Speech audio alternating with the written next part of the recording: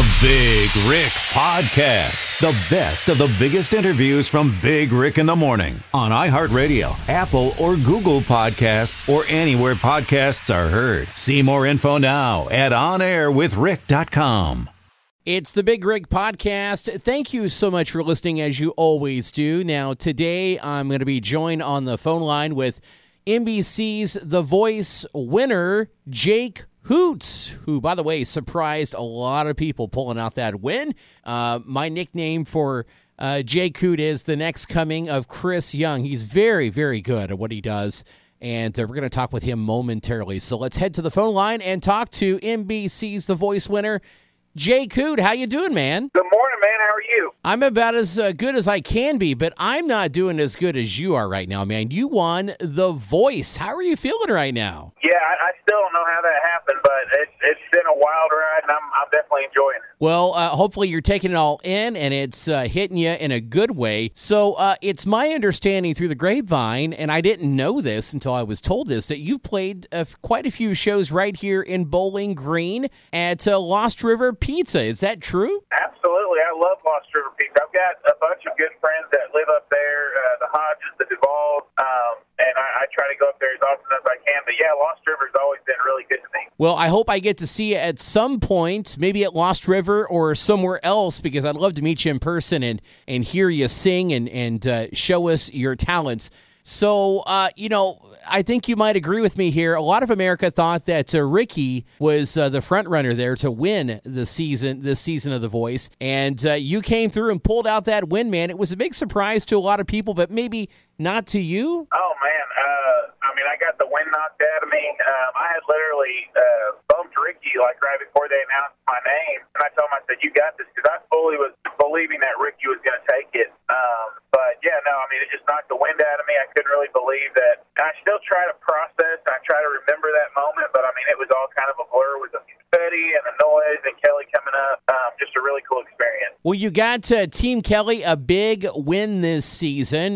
Do you stay in touch with Kelly very much now that you've won? Are you guys going to be working together in the future? I hope so. Yeah, I stay in touch with her, and of course her husband Brandon Blackstock. I try to keep up with both of them and stay in touch. Everybody was gone for Christmas break, and so rather than keep hounding them while they were trying to enjoy family time, I just did my thing, and we're hoping to get together hopefully sometime soon and start moving forward as far as the labels and everything else. But right now I'm just booking shows and going to interviews and everything else.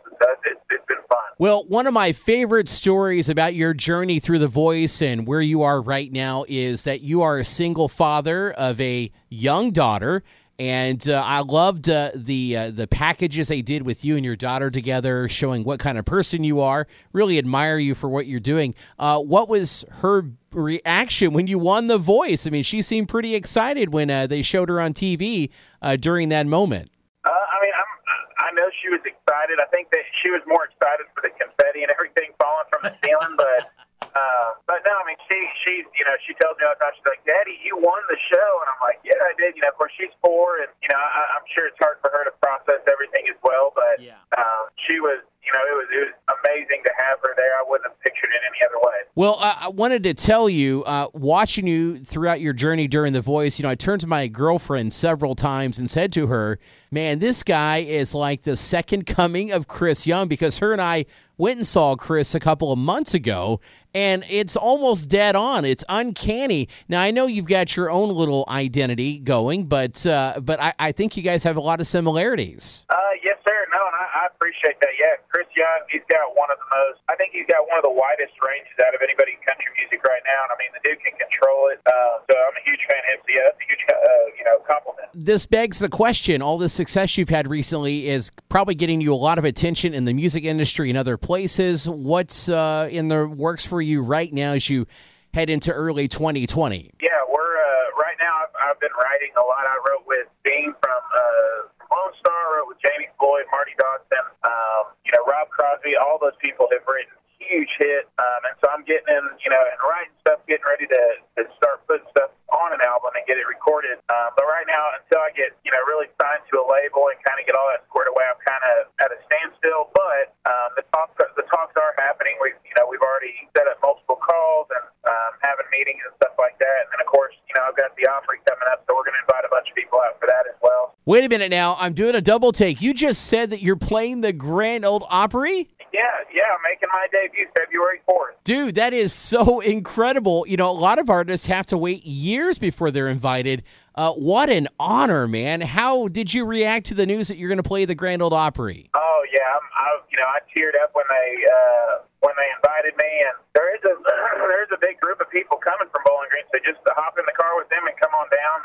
But it's gonna be a blast. I can't wait. I've always said that's my dream stage. If I can play that, then I can die happy. So I'm looking forward to it. Can't wait. Well, congratulations on landing the Opry, man. That's a terrific gig. Speaking of gigs, are you going to make your way back to South Central Kentucky and Bowling Green anytime soon? I'm not sure. I know Lost River has reached out a couple times and asked if I'd come up and play, and it just hasn't worked schedule-wise. But I come up there every once in a while. Like I said, I visit close friends of mine that went to Tech here in Tennessee with me, and now have moved up there.